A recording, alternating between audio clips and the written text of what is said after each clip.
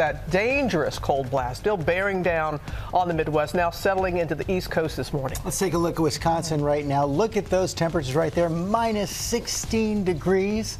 So many people waking up to so much cold. Upstate New York, lake effect snow is coming down. You see it right there. They could get more than a foot on top of what they already have. And that deep chill is moving in fast. Let's take a look at this time-lapse video showing a snow squall sweeping through New York City in an instant, bringing whiteout conditions and bitter air came behind that. You know what? That was right outside of my window, my apartment window. I saw that when it happened. Yeah, and I was having lunch, and my back was to the door, and I turned around. I'm like, where did that come from? Yeah, out of nowhere. That's it. So here is what we know right now. The cold has caused at least 8 deaths, and this morning 29 states are under cold and snow alerts. We have team coverage. Ginger is back. She's starting us off here in Times Square with the latest. Good morning, Ginger. The question is, why did I come back? It feels about 100 degrees colder here than I was about 12 hours ago, and so many of you have been dealing with this for at least 3, if not 5 days. So let's talk about it. This morning we bottomed out at 2 here. That is the coldest since the winter of 2016. It feels like 17 below,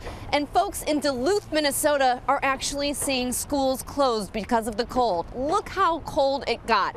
55 below wind chills in Minneapolis, Minnesota. Chicago, 52 below the feels like. Those are the coldest wind chills y'all have seen since 1985. So it's seriously once in a generation here. So how cold is it this morning? Well, Detroit feels like 33 below. It feels like 1 below in Cincinnati, and Philadelphia feels like 8 below.